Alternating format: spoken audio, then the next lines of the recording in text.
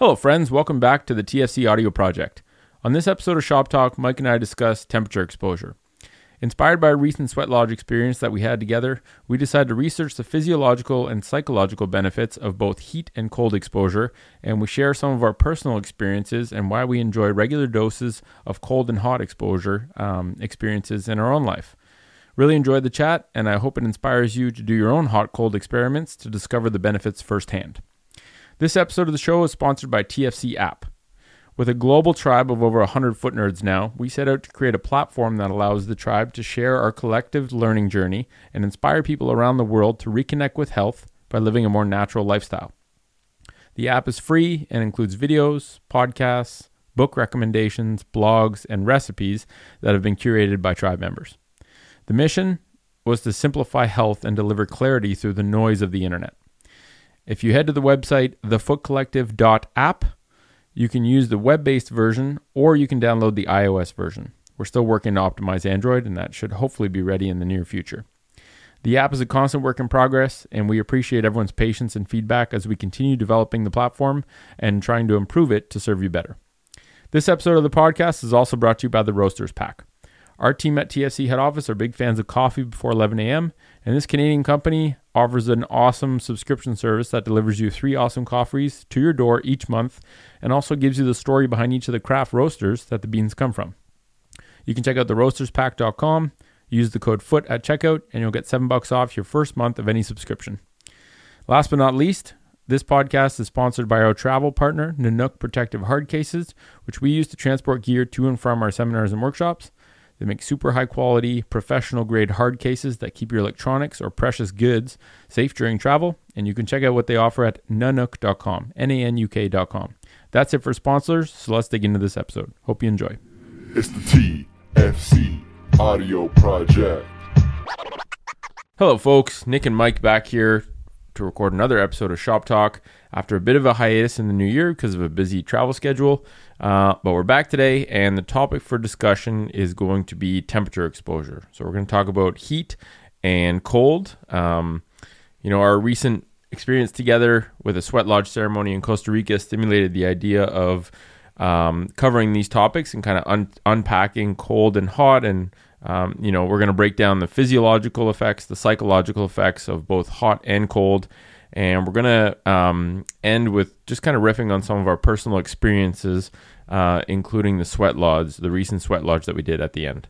So, just in terms of defining it, temperature exposure refers to a short-term exposure to extreme heat or cold, which basically induces a thermoregulatory response by the body, which involves neuroendocrine and cardiovascular mechanisms to restore the body back to baseline and essentially condition the body to be better at dealing with future stresses. So it's like a workout for your temperature regulation system. And I think it can be a spectrum too. And a lot of people, I think, are shy away from it initially because the extreme forms of it can be a little bit intimidating.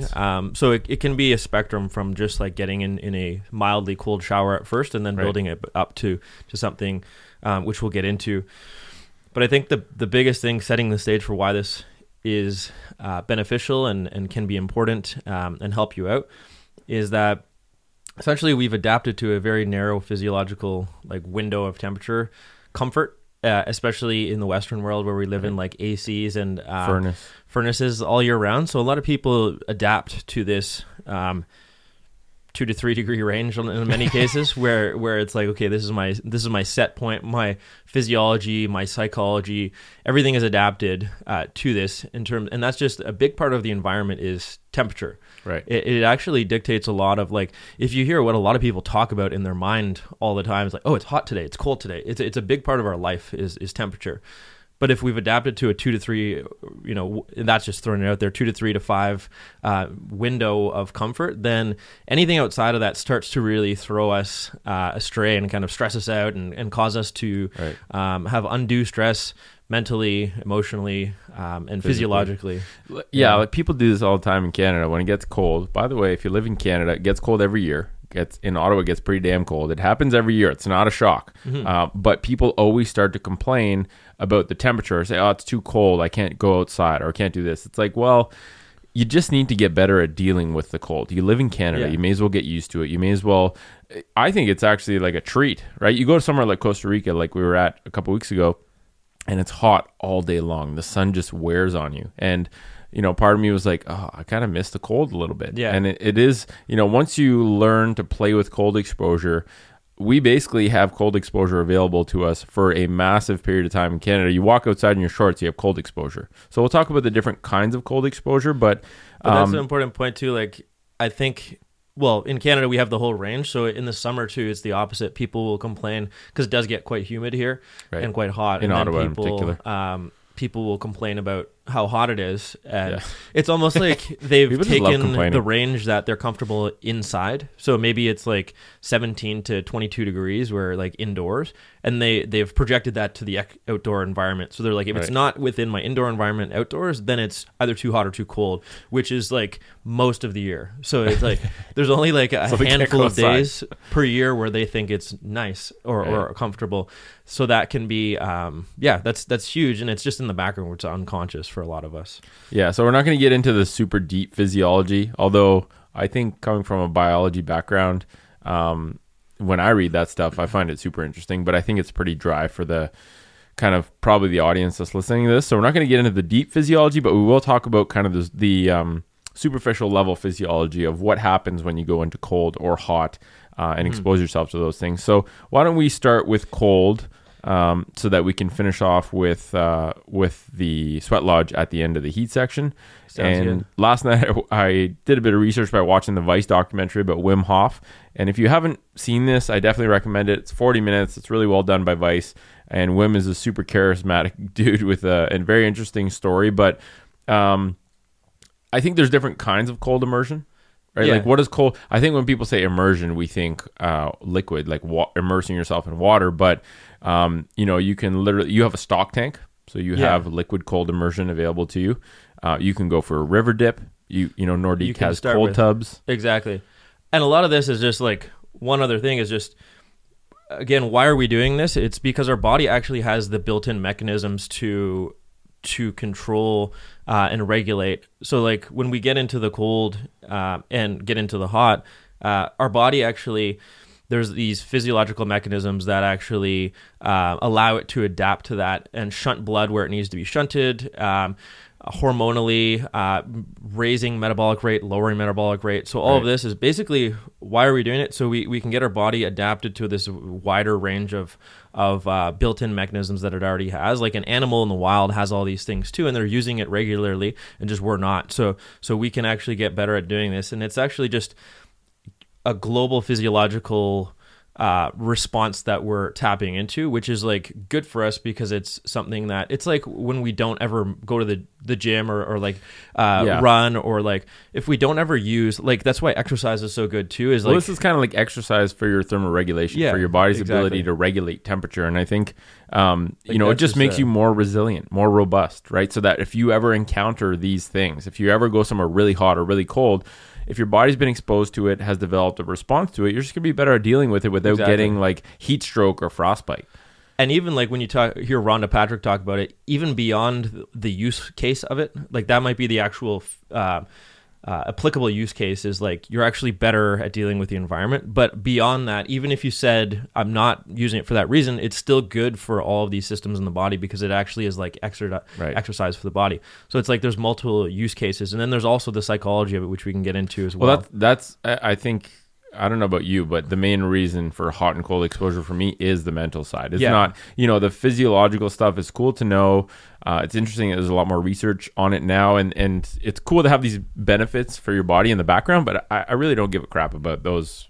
Like, that's not the reason that I go into a cold river at all. So I think the psychological side is super powerful and super interesting. So if we start with like, let's mainly spend time on that then, but just like a few physiological things for cold.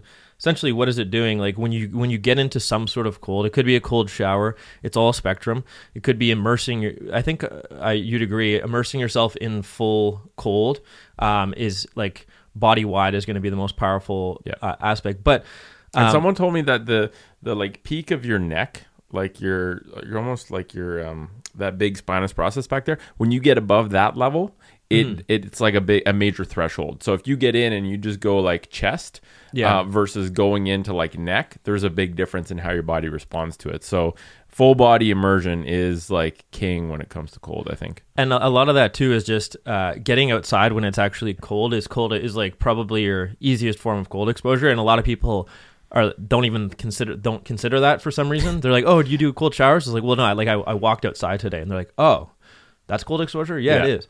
And it's weird that, but you can literally just go outside with clothes maybe that are under the level that you normally would. The beauty is you're not going to die because you can you can plan your way. It's optional. You're choosing to do it. Like unless you're on like if you're out in the, there's a difference between being out and like forced into the cold. If you're on like an outdoor trip and you get lost, you like whatever. So, but if you can walk around your neighborhood for 10 minutes, you're not going to die, and you can go in like a hoodie instead of like a big parka, and that might be your form of cold exposure. Oh, dude, so the grocery store that I go to is about an 8 to 10 minute walk from my house. Yesterday I went there in shorts and the Ultra 3s, which are like shoes basically with holes in them, and it was kind of rainy. It was probably like 2 degrees Celsius, and it was just like damp and not that nice, but I was like, screw it, I'm gonna go grab some I needed like a couple fruits or something like that. So I walked there in shorts and the Ultra 3s and just like a light long sleeve,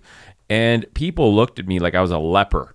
People looked at me like, what is this? Like, are you stranded? Are you homeless? Like that, the looks I got were so, and it's crazy because it seemed like the older the person was, the crazier the look I got. Yeah. So these people are just like, thought it was so strange. And people don't think that you can do that. And that's actually a really good dose of mental training and training your body to get better at dealing with cold. I actually went for a walk last night in my shorts too. In the rain, just because it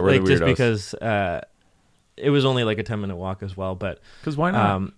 The rain coming down, it's kind of once you flip the switch from, you'll notice like when wind or rain is on your face, you have this like tension face initially where it's like but then you can, once you are aware of that, you become aware of that, and then you can like release your face and just be like, oh, this is actually, the sensation of just wetness on my face is not bad. Exactly. I've just been trained to think that it's like a stressful event. As soon as you decide that it's not terrible, it's no longer terrible. So you can have a smile on your face walking around in the rain, getting it all over your face. And the same goes for like cold wind.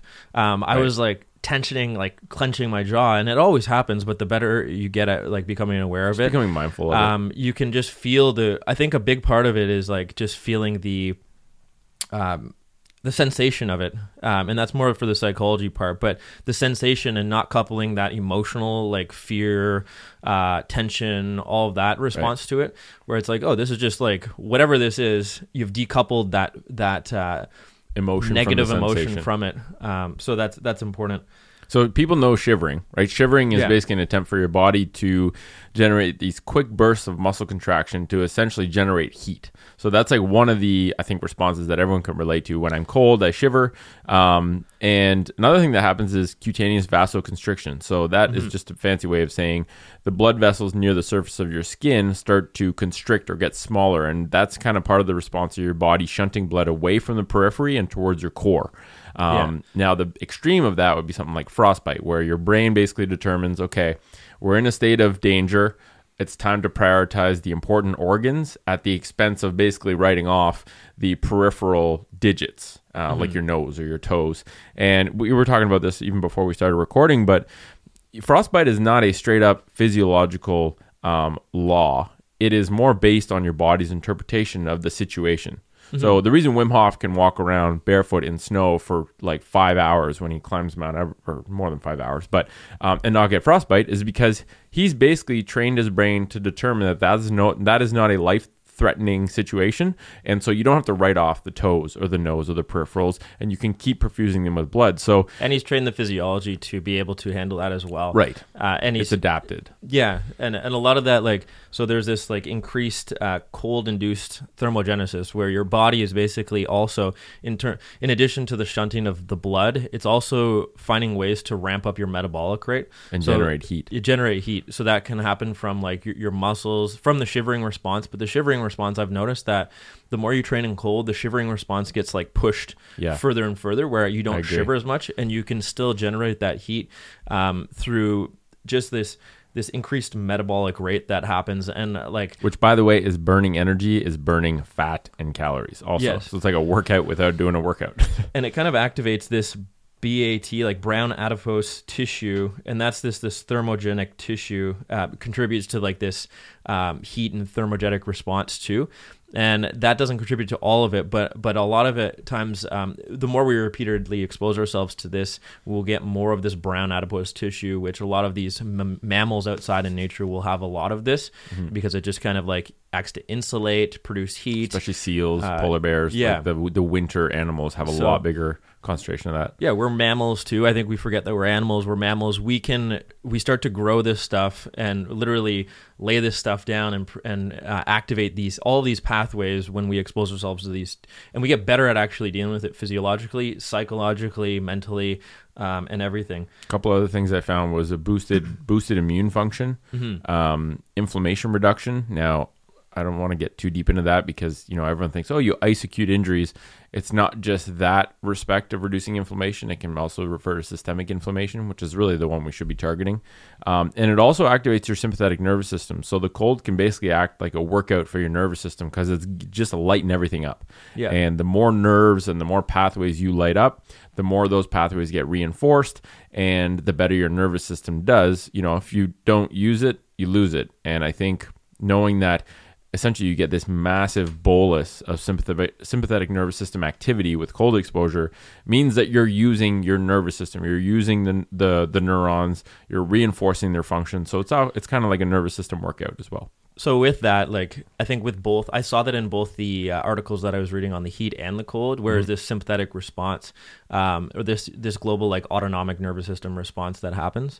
So that's important because both came to the conclusion that when we're outside of that, it helps with just like your overall autonomic tone, where you're in a more, your baseline like heart rate variability actually goes up. So that means you have a healthier like autonomic tone. And that's important. So you can deal with these stressors a lot better that are like less intense than what you went in for. Right. And for me, a lot of that is like, I picture that when I go in is like, this is a game of like your nervous system, primarily at first, I think. And then it's like, you're going to go into stress mode. You're going to tense up. Cold, really, for me, cold is like a slap in the face, whereas heat is like a slow constriction from like a bear hug that gets tighter and tighter. Like a boa constrictor that starts, you're like, oh, this isn't that bad. And then like 5 minutes later, you're like, oh, shit. Cold is just like, boom, and it gets you right away. So you have to initially get that autonomic response under control and start to use breath work, which allows you to get that more of that parasympathetic tone, both the quality where the breath's coming from, but also kind of the timing of the breaths where you're slowing that breath down. And people can use different, it was interesting Tony Riddle talking about this, because he was saying like a lot of people, you can use different strategies. You can go into like high fight or flight mode to try to like fight the cold, but for me, what works better is the calming, more you fight it, the worse it gets. Yeah, calming it down. Yeah. So is like the best, because then it's like you can just go into slow breathing, and then that starts to disappear, that whole fear, and then you like come to, so weird when you pop out on the other side and you're more conscious, where you're like, oh, I'm here, and then you can kind of like look around, and then you could like talk to somebody. Right. After all of that, but it's like, what was happening before that? Well, I was in my head, and I was super stressed. I was fighting it, and it's like I wasn't even present in this world when that was happening. Yeah. So there's that moment where they're like, oh, I'm just like, for me, it's like I'm in my garage, like my stock tank's in the garage. I'll pop out of that, and that's when I fought through that sympathetic response, and I've calmed myself down enough where I can almost just now be present and just be fine, because my threat is perception of threat is gone or removed. It's almost like there's the eye of the cyclone. You're like as soon as you get in the water, you get this. It's like slap in the face, like you said. You get this shitstorm of worry, concern. Your body's freaking out, and then once you control the breath, that essentially brings you into kind of like, it's almost like you get into the eye of the cyclone, where it's complete calm, bliss. You're completely fine if you continue to control your breath at whatever cadence you want. You almost forget that you're in cold water. Yeah. And your body then follows suit in its response, to where it actually doesn't feel that cold.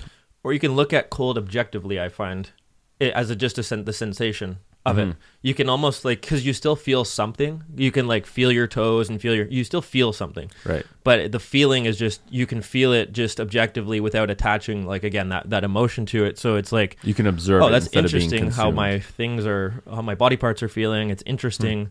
But then it comes down to like just being present and not, and like detached from the emotion and just being like, cool, this is happening. You can like look around at other things too. So you're more just being the observer of the things that are happening to your body, as opposed to like in your head fighting, thinking you're gonna die and all of that. Right.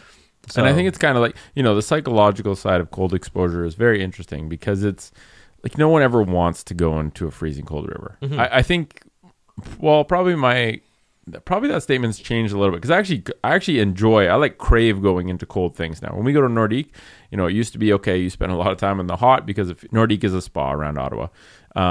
You used to love going in the hot, and now it's like I look forward to going into the cold, because it's a totally novel experience. It's way more of a challenge, and it's never fun. You still get that initial shock that really doesn't change, right? Like no one should think that they're going to look forward to cold showers and be like super excited to put themselves under cold water, but your tolerance to it, it's basically like flexing your willpower, right? Doing something you don't want to do that won't kill you or harm you long term is a very powerful pathway in your brain, I think, to reinforce, because there's always going to be things you don't want to do. Right? I don't care how good of a life you have or how much you love your job. There's always going to be elements in your life where you need to do things that you don't have a choice not to do, that aren't super fun, like payroll or taxes or whatever the case may be.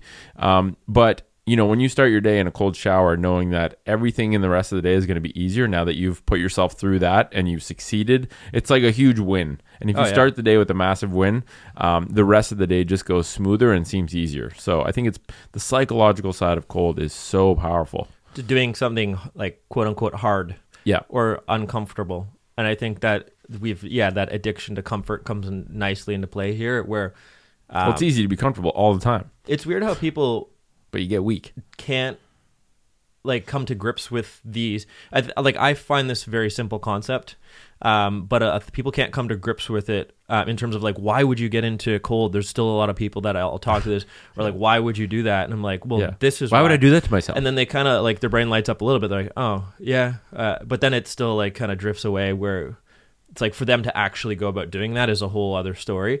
But it's like, you almost have to just go through the experience a few times, because then you start to see like, why do you actually like getting in it now?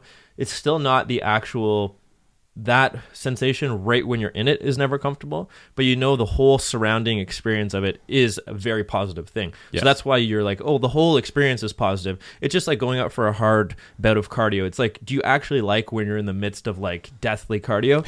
Well, I don't know, maybe you do, but it's more the whole experience surrounding it, because you feel you gotta figure out after. why you're trying to torture yourself. No, exactly. But it's like, and then you become addicted to it, because like it's a positive thing for my life in general. I feel good after that. It gives me more energy after that. So then that thing, even though it sucked for 2 minutes, my whole day was better. And then that's why you like it, not because of the actual and cold. with that said, the concept of graded exposure also applies here, right? When you see Wim Hof swimming under ice water, you're like, I can't do that. That guy's a freak of nature. It's like, well, that's not where he started, right? Like, just start with a cold shower. Yeah. Start with a 10-second cold shower where you take 2 deep breaths in the course of 10 seconds in cold, and then go back to hot. Like you have to has to be graded exposure. And I would recommend getting to the other side of the stress, if possible. Getting to the point of calm. Because anyone can like fight a short bout of time where you're still you're gripping. Yeah. I would recommend try to at least however breaths that takes you, just get to the point where you can relax and see that, and then note it, and then you can cut it. And maybe the way to do that is regulate the temperature, so it's not absolute cold, but it's like colder. Okay, exactly. I can breathe. I was freaking out initially, but now I feel okay.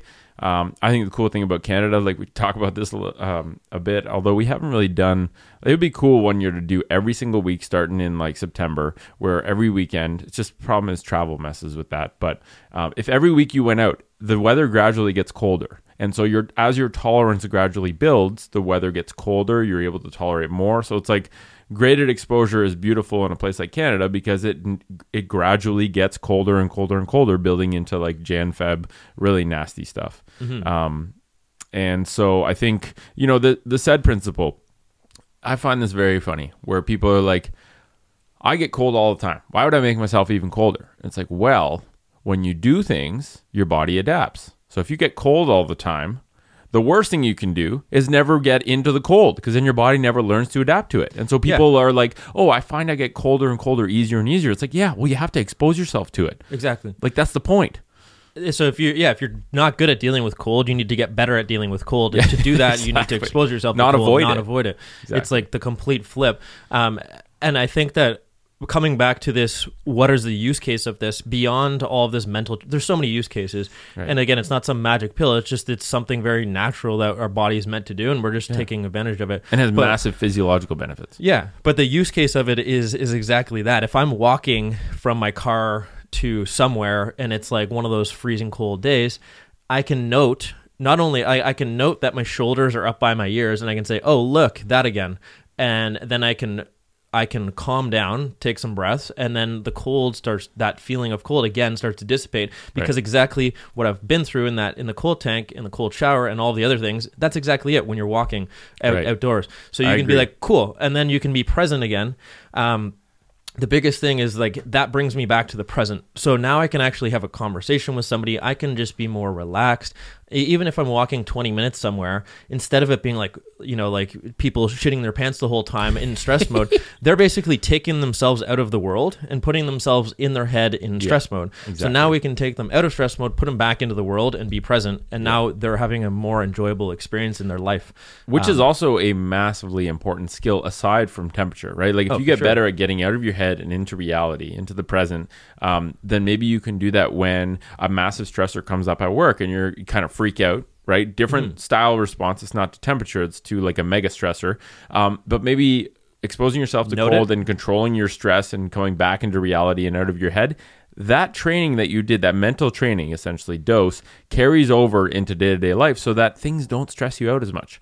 Your tolerance to stress, your ability to get out of your brain, get out of your mind, improves. Like it's very powerful. And it's all the same thing. Like the feeling of that the fight or flight mode isn't different for different stressors, right? It might be of different power, and it might be of systemic action. The same things happening to different, like on a spectrum of like, essentially strength. But you can. The biggest thing is that you note the feeling of what it's like. Yep. And then if you can note it and catch it, it allows you the power to change it. So you're right. I think it helps you overall. So in terms of our experiences, you know, we did the river dip with Jeff, the Urban Barefoot, which was interesting. He's from Miami. He'd never done that. It was in winter, and we went into a river. We literally walked through snow in our bathing suits and then went into a river, which was pretty powerful. We went for a dip with Tony Riddle in the UK, which was pretty cool, with Felix and Yarno. And he had a really cool demeanor where he was like, we're just going to do 2 minutes. Yeah. And if he hadn't said that, we probably would have done about 30 seconds because it was cold as shit water. And even the day itself was cold, and like my bones were cold before we even got in the water because it was damp. So. And that was after we got in. What was interesting is he said, I think he said, don't worry, it gets easy after 2 minutes. Yeah. And then it changed our perception because that was like 10 seconds in, and everyone's like, how long? Again, we were like fighting. We're like, how long is this going to last? How long? And then he's like, it gets easy after 2 minutes. We're like, oh, there's a lot of time left. Okay. I better start doing something. And then at 2 minutes, the weirdest thing happens is that you're like, you've gotten to the point where you're calmer, you're used to it, and then you're like, well, I could probably do 3, 4, 5. I could do more now. I'm calm. It's like it goes away, and it's so weird. And I had that effect even bigger when I was in Australia. So I went to this gym in Melbourne called Project Better, which is an awesome gym. They let you bring your dog. It's not a gym; it's a community movement center. It was really cool. But anyway, they had an infrared sauna and 2 stock tanks for cold tubs. They were actually just old bathtubs. So I went there with Andy Bryant. Shout out to Andy Bryant in Melbourne, foot nerd, awesome dude, and James. And he's like, yeah, we're going to load it up with cold. And so we put it in. It was about 3 degrees was the water. He's like, yeah, we're going to do 5 minutes. I was like, holy shit, 5 minutes? This is 5 minutes is a long ass time. But, obviously I didn't say anything. I was just like, oh shit, okay, we're doing 5 minutes. And we did it. And the first minute I was concerned. I was like, this is really cold. I don't think I've ever done 5 minutes. Yeah. And But then once you hit the barrier of just like, all I'm going to do is put all of my attentional density on my breath. Yeah. 5 minutes went by so quick. And it was crazy. Exactly. I'd never felt that before because no one had actually, my continuum was maybe like a minute, 2, maybe 3 minutes. And then all of a sudden, he's just casually throws it out there. We're just going to do 5. I was like, oh, shit. So it was like a whole new continuum. And I was like, all right, I guess we're doing 5. And it wasn't actually that bad. It's nice when that's taken care of for you because then it allows you... Because I didn't get to make a decision. No, yeah. It's just like, we're it doing almost takes you have to then give in. I think Right. the power of both heat and cold is like you have to get through it, you have to give into that. And you're like, you have to come to terms with, okay, this is where we're going to be for 5 minutes. So you just kind of surrender and focus on what you need to. Why would I suffer here? I can either suffer or I can not suffer. And that's, I think that's huge because it's like anything too. For me, I have a stock tank in the garage, so it's similar. I don't use it every day. I use it like weekly. Mm-hmm. And throughout the winter, powerful. It's been about like between 3 to 5 degrees, 2 to 5 degrees Celsius, and now it's about that like 5 degree mark because it's warming up a little bit. So still very cold. But again, it's one of those things. And the other thing is like I find it's doing it alone versus doing it with people is different, and I would do it more like alone. I almost want to like invite friends over so we can like do it together because it allows like that's at the point I'm at right now. I'm like I'd do it more if I had people, but to do it alone, we'll do it. Exactly. I haven't immersed in the stock tank yet. But yeah, just like you go out and you look at it, you're like, okay, like this is gonna get real, and no, it's like silent in your garage. I would love to know those personal conversations that you have with yourself. Like there's questions of like, this is intense. Why am I doing this? But then once you do it again, you'll just, and again, you just go inside after and you can take a hot shower after and it's fine. Like, but it's just the actual going through it is pretty rough at times. Yeah. But yeah, I love what good. Wim says. So he says that cold is his God. And obviously the word God is loaded, means different things to different people. But he basically talks about how the cold is a noble force that's training him.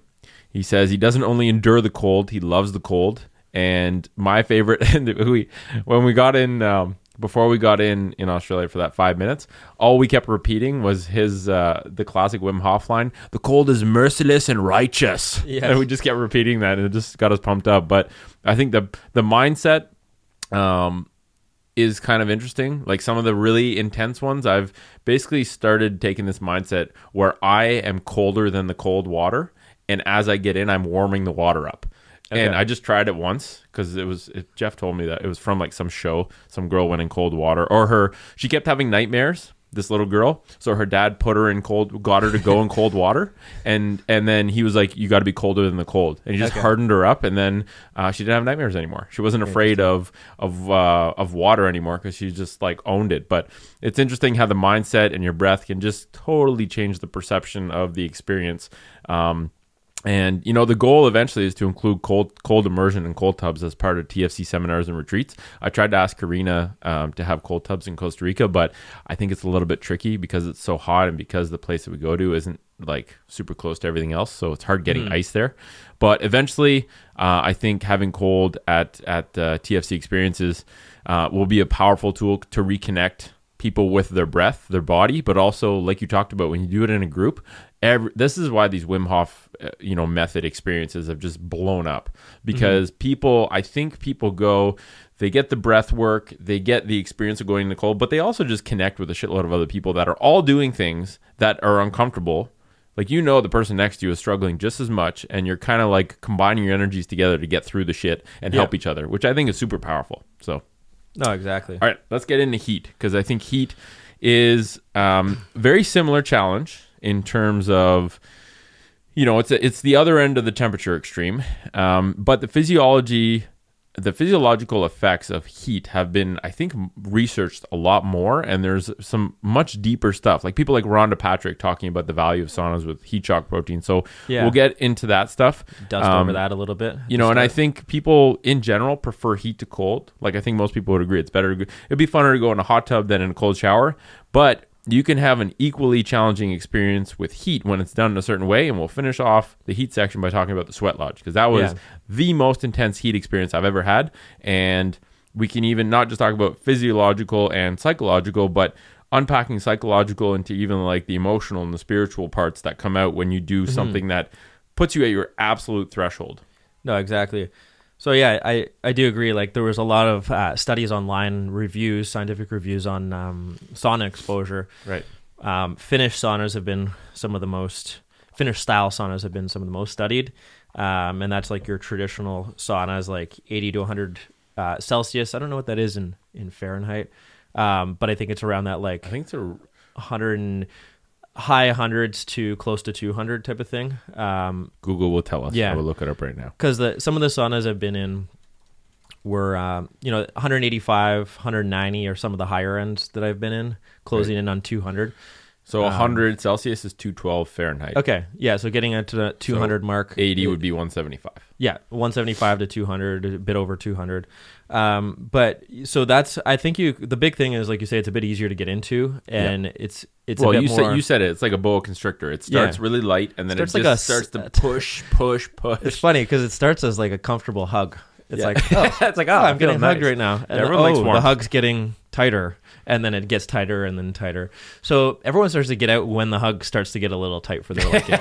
Yeah, exactly. It's like, oh, I don't like this. I'm getting this is a little bit too tight of a hug for my liking. But that's when it starts. So that's like when it's like the equivalent of getting in the cold bath is when not even because it's like instant, but that's when the real beauty starts, is when it gets a little intense there and the hug gets tight. I think that's one of my favorite things, actually, in terms of the paradigm between cold and hot. Because like you said, cold is all of a sudden, but hot, that like, it's not like cold where you know the threshold. It's like, I'm out of cold, I'm in cold. Yeah. There's a big difference. But with heat, it's a really gray area of where the intense shit starts, right? Because it's such a smooth transition into it. I mean, with the Sweat Lodge, it was really intense because it was like kind of more of all of a sudden thing when he started to put water on the rocks. He ramped it up. But it was still pretty gradual. You can get still waves of it, I find. Like if, for instance, if there's like a 200-degree sauna and you like walk in, it's an initial like, whoa, okay, a hot tub, a really hot tub, like the ones at Nordique, the really hot ones are kind of like that, where you get in, you almost get that skin burning sensation.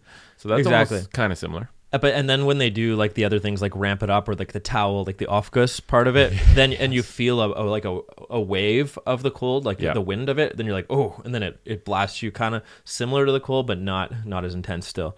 But just in terms of physiology, a couple of things. Again, the cardiac portion of it, cardiovascular portion of it, it's going to do the opposite. So it's going to basically shunt blood to your periphery. Mm-hmm. Your sweat response along with that's going to really turn on. And that's so your skin can cool, and that cooler blood can almost return to your body. So your body's going into like, let's cool stuff down mode. Right. Let's keep our internal temperature within this narrow window. And so let's kind of do the opposite thing. So the blood is kind of really doing its own thing. You're going to get improved arterial and venous function and vasodilation of the small and large blood vessels when done over time, but also kind of acutely. Well, cardiac output. So from Rhonda Patrick's site, which I think it's foundmyfitness.com. Click on the topic of sauna. Cardiac output increases 60 to 70%. Your heart rate increases, and 60% of your body's blood flow is redistributed from core to skin to facilitate sweating. Mm-hmm. So this massive turnover of blood from one area of the body to another is really, it's kind of like a resistance training workout for your cardio system. And I think that's, they've shown that regular heat exposure increases lifespan and significantly lowers your mortality risk from cardiovascular disease, because you're just working You're training it. You're getting it to work. Supposed to do that, and they just never do. So exactly, it's like a cardio workout without even moving. Yeah, and this they've actually likened more to those like exercise type adaptations, where because in exercise too you are warming up, you are sweating, so there's actually a similar response, more similar response that's happening in heat in terms of exercise. Yeah, and it's dose dependent too. So the more you do it, the more potent the benefits. That was one thing that I took from Rhonda's stuff too. Is like, it's not just doing it once in a while. It's the people who did it more had a significantly higher decreased mortality risk and increased. A much bigger increase in all their benefit markers by doing it more frequently. So it's dose dependent, which is kind of cool. And other things, like you go through the review papers on this, and it lists essentially, like, again, it sounds like it's a magical pill, but you're going to get improvement in kidney function, autonomic nervous system, and nervous system regulation, and that like tone of your autonomic nervous system. And then there's other things like hormonal improvements, and improved stress reduction and better sleep. And there's all these other things that it'll list in some of these review papers. So it's like again, I think the biggest thing is like, instead of thinking of, oh my God, why does it do so much? Just think it's a body-wide thing that's happening, and it happens to be good for you. It's like when you're exercising, well, what's happening? We don't have to like list the 25 things that are happening. It's like, well, you exercise, it ramps your system up, you sleep better, everything, it improves all of these other things too. So it's just good, right? Exactly. Your body's meant to use these systems, and all we're doing is simply using them, and then it's good for you when you use them and training them, using them. A couple other little small ones: heat shock proteins, which the expression of heat shock proteins goes up with heat exposure, and these heat shock proteins basically help repair damaged proteins and may even offer protection against neurodegenerative diseases. So, on the cognitive side, it actually improved. They showed improved neurogenesis and increased expression of BDNF, which is basically a hormone that promotes growth of new neurons. That happens with exercise a lot too, right? Yep. Yeah. And it also promoted growth hormone release. So going in a sauna is kind of like taking steroids without taking steroids. So just a couple interesting things that I found, because I think a lot of people, you're right, we like to scientize things and say, oh, it does this, and this, and this. And people are like, oh, okay, that's great. But that's not even the main reason to do this stuff. Yeah, that's like a side benefit where it's cool to know it, but it's not the sole purpose of doing it. Exactly. We get disconnected where we like to cognitively think of what things are doing before we actually do them. And with heat, just like with cold, you have to play with the variables. So variables you can play with: temperature, right? With heat, you can be really, really hot. The hottest sauna I've ever been in, and this is I don't even understand how they're allowed to do this, because it almost feels like I could almost die in this sauna. It's so crazy. It's the Turkish bathhouse in Miami when I go visit Jeff. It's got to be 250 plus. I go in there for 3 minutes. I have a pretty good tolerance to heat exposure. I can go in a pretty hot sauna, like a 200 sauna, for 20 minutes and grind through it. I go in there for 3 to 5 minutes and I die. And these old dudes are just stare you down. They've been sitting in there. They're in there before you even get in there. They look like they're fine. You go in there for maybe, 2-3 minutes. You literally look like death is on the door, and these guys just look at you and just kind of cold, as just emotionless look. And you just see presence. Weak. You can just see them say weak, and then they're just talking to each other casually. I'm like, how the hell are these dudes? But they probably just go there every day.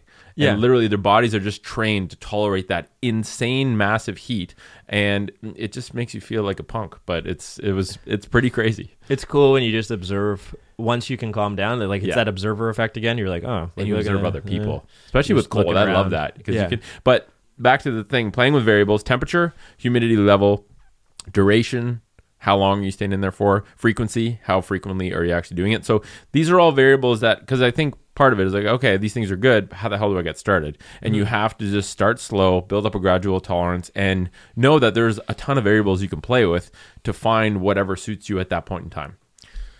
So the barrier to entry, I guess you could say, is, you'd need somewhere where, you could go outside and on a hot day, that would be one thing. Exercising on a hot day. You could exercise on a hot day, just go outside, get a little bit uncomfortable there, and just kind of note it. That would be maybe an easier way to do things if you live in a climate that would support that. But then it would be go to a spa once in a while. Yeah, saunas or spas where you have access to any form of that. How good is it when you go to a hotel and they have a sauna? Yeah, it's you hit the jackpot. Yeah, exactly. They should have that as a feature listed. If a hotel has a sauna, I would pay significantly more to stay there. Oh yeah, especially it is worth so much. Sauna. Yeah, yeah, that's a good distinction. Actually, not one that's grimy and doesn't go that hot. Yeah, you're just sitting in that smells like butt sweat and only goes up to 160. Yeah, you're like, oh, this shit is just sauna. I'm just getting bacteria in myself right now. Which is probably a benefit of it in itself, but still not as fun. So let's talk about psychological benefits. So you have to connect with your breath. It allows you to push your mental and physical boundaries. Very similar to cold, but like we talked about, it's more of a gradual ramp up instead of an initial bang shock. I found that to get through it, you have to slowing your breath down in the cold is very important, but it's even more important in the heat, because it kind of supports what your body's trying to do. You're kind of going with the body, because your body doesn't want to ramp up more than it already is. So your body's trying to be let's just use the least amount of energy possible. Yes. I think the breath. Now, what was interesting when you go into really high heat is I find you're forced to breathe slowly, because the air burns your nostrils and your airways. Yeah. So yes. So you have to just drip feed air into your nose, and it might take like 30 seconds to complete like one inhale exhale. That's what I was finding in the Sweat Lodge. Yeah. Because you literally burn your nose. Yeah. So it's like these very, very, very slow, prolonged exhales. And it's like if you're breathing 2 times a minute, that's an extremely slow breathing rate. And that's going to promote more of that, again, parasympathetic, like really, really down-regulated and relaxed, which helps you get through it as well. But I found that like when I do get kind of like anxious or nervous or stressed in there, my breathing will go up a little bit because you get that kind of anxiety response. So again, it's super important to go along with what your body wants and just kind of really calm it down. And that's, you'll see that even though the heat is more kind of like forgiving initially, you can still go into that like tension mode where you're trying to fight it. Yeah. And I think it's important to get to that state. And I think the big thing with heat is that the barrier to entry with the cold is just simply getting in it. Mm-hmm. That's where you have to get through that point. But I think, again, people need to, I don't know if it's better to put a time on it. The Sweat Lodge, which we'll get into, is nice because that experience, again, was like laid out for you. So you almost had to give in. You know what you could what to expect. You're like, let's just go through this thing, and whatever happens here, I'm going to go through it. Whereas like to do it yourself, I think there's an easy... it can be easy to just, as soon as it gets a little hard, just to get out or walk out, where again that magic happens when you can overcome that and maybe get to the other side of that and spend some sort of period of time in there in a way that you're okay with, and then you can expand that over time, like those people in the Turkish bathhouse. So I always try and set a time, like a time goal. And you know what, like maybe if it's way harder than what you thought, you don't actually get there, that's fine.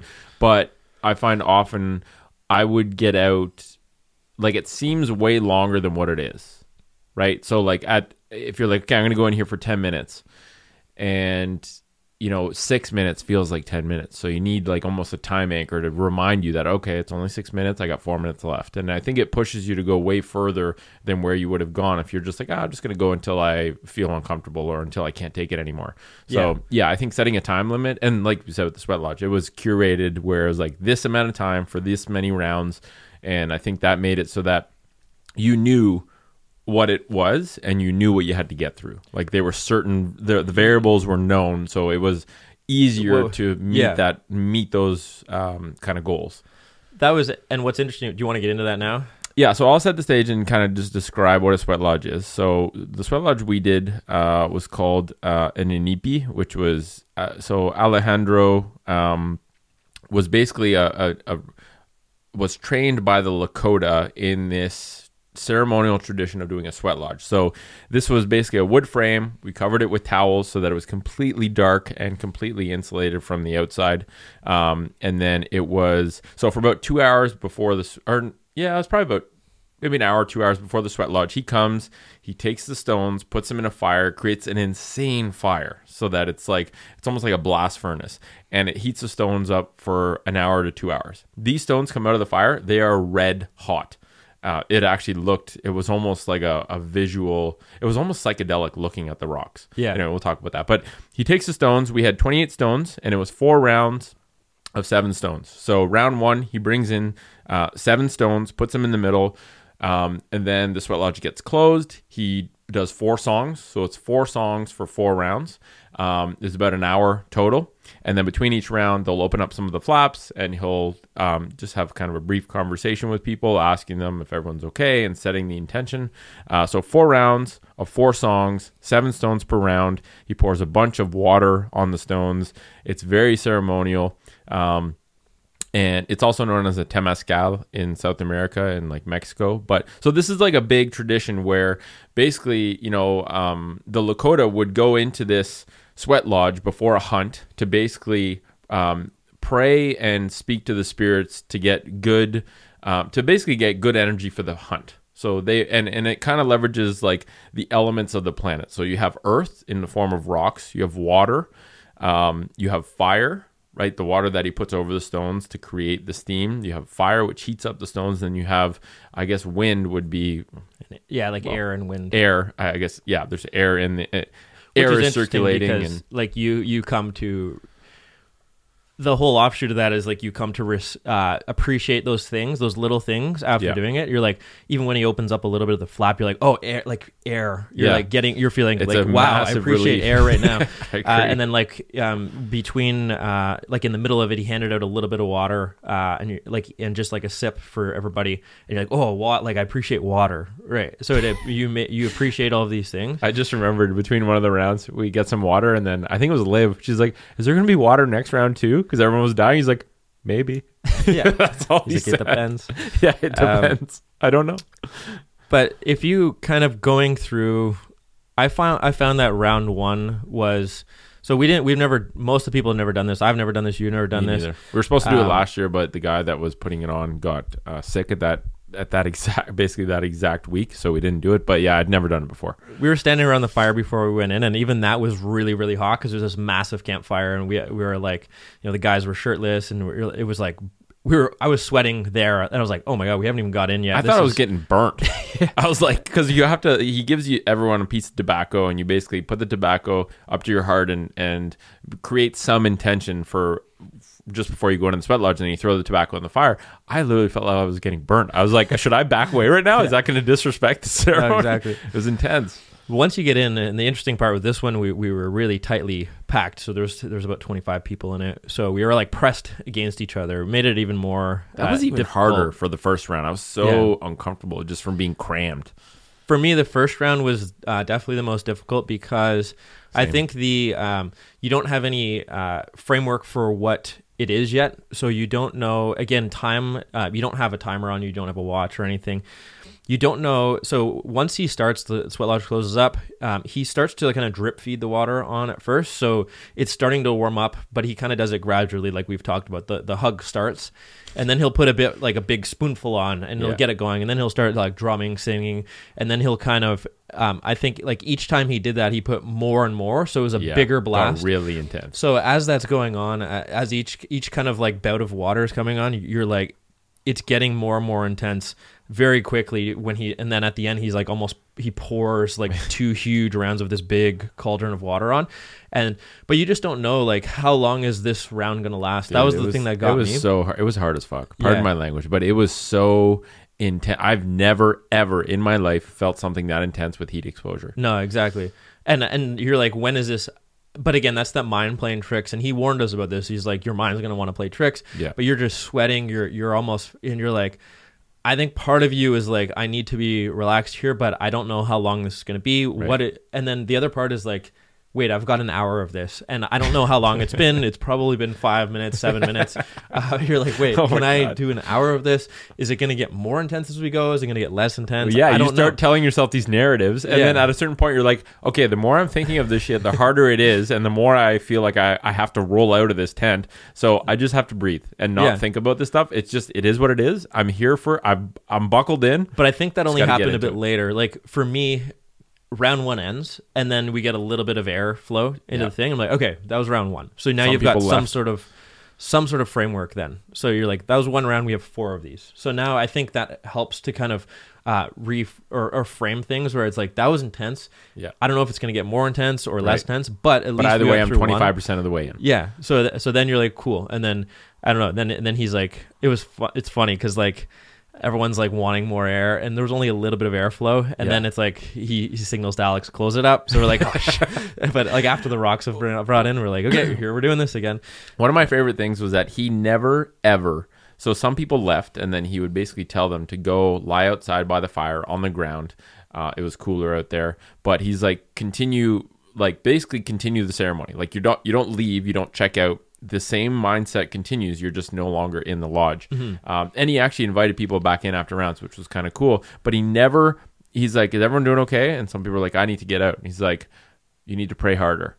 Yeah. And then they're like, no, we need to get out. It's like, are you sure you want to leave? You can get through this. He never gave anyone permission. And it was always like 3 checks where he would try and console them. And then they're like, I need to leave. He's like, okay, you can leave. Mm-hmm. Do it in this way. Be careful of the fire. Remember he said, I recommend you try staying. Yes. He's like, I recommend you stay. Mm-hmm. I just loved it. Because a couple people actually said that. And then I think one person ended up staying. Because he's like, I recommend you stay and you pray harder.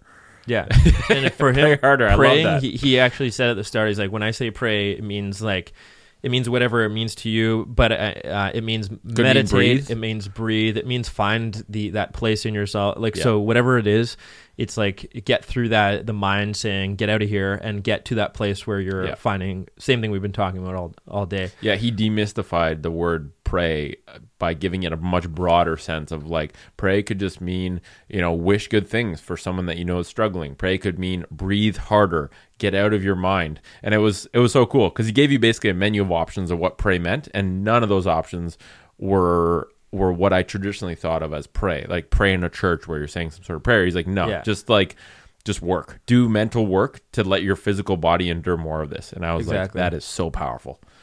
I think in round 2, it was equally just as hard, but I think I started to get for myself into the flow of the breath. Yeah. And I started to see that, especially as it got intense and then it ended after that, I was in a state where I'm like, cool, both mentally where you're like, I'm halfway through it, but also I'm like, oh, I'm actually in a better state now than I was the first round because I'm a bit calmer. I trusted my breath a bit more. I wasn't freaking out as much. So you're like, you got kind of a boost of confidence where you're like, that was actually kind of easier in a way, even though the heat was just intense. I agree. And then you kind of reframe things. Oh, well, just 2 more of these, then I'm already halfway through. Cool. So then, and I think for me, that happened again after round 4 it got easier as we went, which is weird. And I don't think it emotionally and mentally got easier, but just physically it was just as hard. I found. Just like the cold we're talking about is like you get through that and you're like, again, I think the big shift is when you get to that point where you give in again. Just like the cold, you give in and then you find that presence where you're just like, you're just kind of like, oh, this is where I am right now. This is the sensation around me. This is how the breathing feels. I'm going super slow because it's burning the little hairs in my nostrils and I can hardly, so cool. I'm feeling that. And so then again, and everyone around me is struggling also. So you vibe off their energy. You're like, that person's getting through some shit. In the third round, the second and third round, people started I think just emotionally just letting shit go because tons of people cried. I cried like a baby for a full round. For the third round, I couldn't even stop crying. I didn't know what was happening. I was just like, whatever, I'm not going to fight it. And then I also started swaying. Like I would sway to his drum beat. And it helped. And also when he first put the stones in, these stones literally look like these psychedelic. They're orange. They're literally glowing with heat. So before the round started, he would bring in one stone at a time, take antlers, move the stone into the fire area. And that alone was like a couple minute process because Alex is bringing him in he's the stone slinger. He brings him in from the fire. Alejandro takes the antlers, puts them in the center. And I would literally just stare at these glowing stones and basically psych myself, prepare myself mentally for what was about to happen by just getting literally mesmerized by these glowing stones. And I found that helped hugely because I was just like, this is going to be just as hard, but it's going to be just as valuable. And I would just tell yourself a positive narrative that you're like, this is going to be physically hard. I'm not going to kid myself and say this is going to be easy. But mentally, I just got through 3 rounds or 2 rounds of the hardest shit I've ever done in my life. I can do this. Exactly. It's powerful, man. It was little things insane. like that too. Like one other thing for me that really kind of brought me back to reality where when the sides opened up after round 2 or 3, I forget, I looked and I saw from my view the common area, like where we would eat and everything, in the distance, and I'm like, oh, like you're gonna. And there was, I heard some faint music playing. I'm like, oh, there's music over there, and we're gonna be up there in half an hour, eating and just with music, and it's really nice up there. Right. So it takes you out of that hellish place where you're like, oh, that's where I'll be. I'm just here right now, but I'll be there. Yeah. That's so true. So that kind of grounded me. That's like an observer move. Yeah, it'll be like a thing of the past. Once I'm up there tonight, I'll be talking about what happened back in there, but it's going to be over. It's not like I'm going to die in here, right? So that's important to kind of ground yourself. Yeah. That was I can't wait till the next time we do it. Yeah. I think it's one of those things where you're not going to do it every weekend. No. But you're going to do it once in a while. You're going to probably clear through a bunch of stuff, push yourself harder than any other time you're going to do it. And I think having it be a really legitimate ceremony where Alejandro doesn't mess around. That dude was you weren't allowed to walk between the altar. It had a pelt of like a bison, and it had a couple artifacts. You were not allowed to walk between there and the fire. All the women that were kind of on their menstrual cycle had to sit together. They had to go into the tent together. They had to sit together. Like, they got the water first. It was very ceremonial, and I think that made you feel like this is legit. Like, it's not just a physical challenge. It's like, this is a very intense thing. And when he talks about, well, actually, one thing, side note that he talked about, he's like, if you feel like you're going to pass out or fall over or lose consciousness, he's like, sometimes when the spirits come into the sweat lodge, they need some of your energy. They need to take some energy from you. So if you feel like you're about to pass out, it's because the spirits are coming by and they're taking energy from you. And I was sitting cross-legged, and at like 25% of the way through one of the rounds, one of my legs went completely numb, and I didn't want to move because I was right in front of the fire, and I was like, shit, if I literally untangle my legs right now, it might pop out and go into the fire. So I just stayed there, and it went completely numb, started going at my toes, and went all the way up, like, so that my whole leg was basically tingling and numb. And I was like, whatever, I'm just gonna deal with it. And I instantly visualized, some spirit is literally coming into my leg. Like, I just like entertained that thought, and it literally made me feel like, it's fine. A spirit's just going into my leg instead of my leg going completely numb. And worrying about it again. Yeah.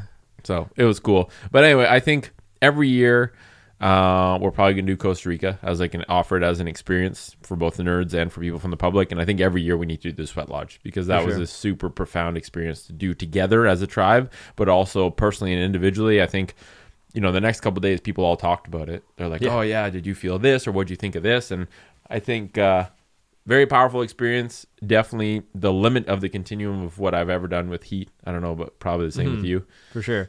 And obviously with all this stuff, like, you have to, like, they told us to hydrate very well before. The whole day. We were hydrating. Day, hydrate after. Like, obviously with both heat and cold, you just want to, like, make sure you're safe. Don't go alone and jump in a river. Right. Like, it's just, obviously, do it safely, do it with people if you can, or be comfortable by like the spectrum effect, and build up to your tolerance, so you're not just doing things extreme that it can cause danger or harm to you. Right. And not just danger or harm, but also like demotivate you. If you do something way beyond, like if you go to a bench press, you put 2 plates on, you've never bench pressed before, and it pins you under it and someone has to rescue you, you're probably not going to want to bench press. Right? Like, it's not a good experience. So make sure you don't ruin your experience by pushing too hard. It's always better to start with less and gradually progress to more, instead of diving into something way beyond your realm of competence and then just ruining the thought of doing that experience again. So, I think in summary, hot and cold exposure are not only physiologically beneficial, but they have insane psychological benefits. And I would argue, for me personally, those are the bigger ones that I look for heat and cold exposure for. And also just connecting with people. Like, when we go to Nordique together, or when we do a stock tank dip together, that's a powerful connecting experience with someone else, doing something that neither of you want to do together and getting through it. And I think another big thing is just do your own experiments. Try it out. See how your body and your mind feel. Not during, because it's not going to feel great during, but afterwards, right? Like, extrapolate your data input, like what you thought of the experience, extrapolate it beyond just the experience itself, because the real benefits come after. The real benefits come in being able to handle a way bigger stressor at the end of that week, because you've already put yourself through the ringer handling the physical stress of doing a cold shower, right? So anyway, we hope you enjoyed that conversation, and we'll catch you next week.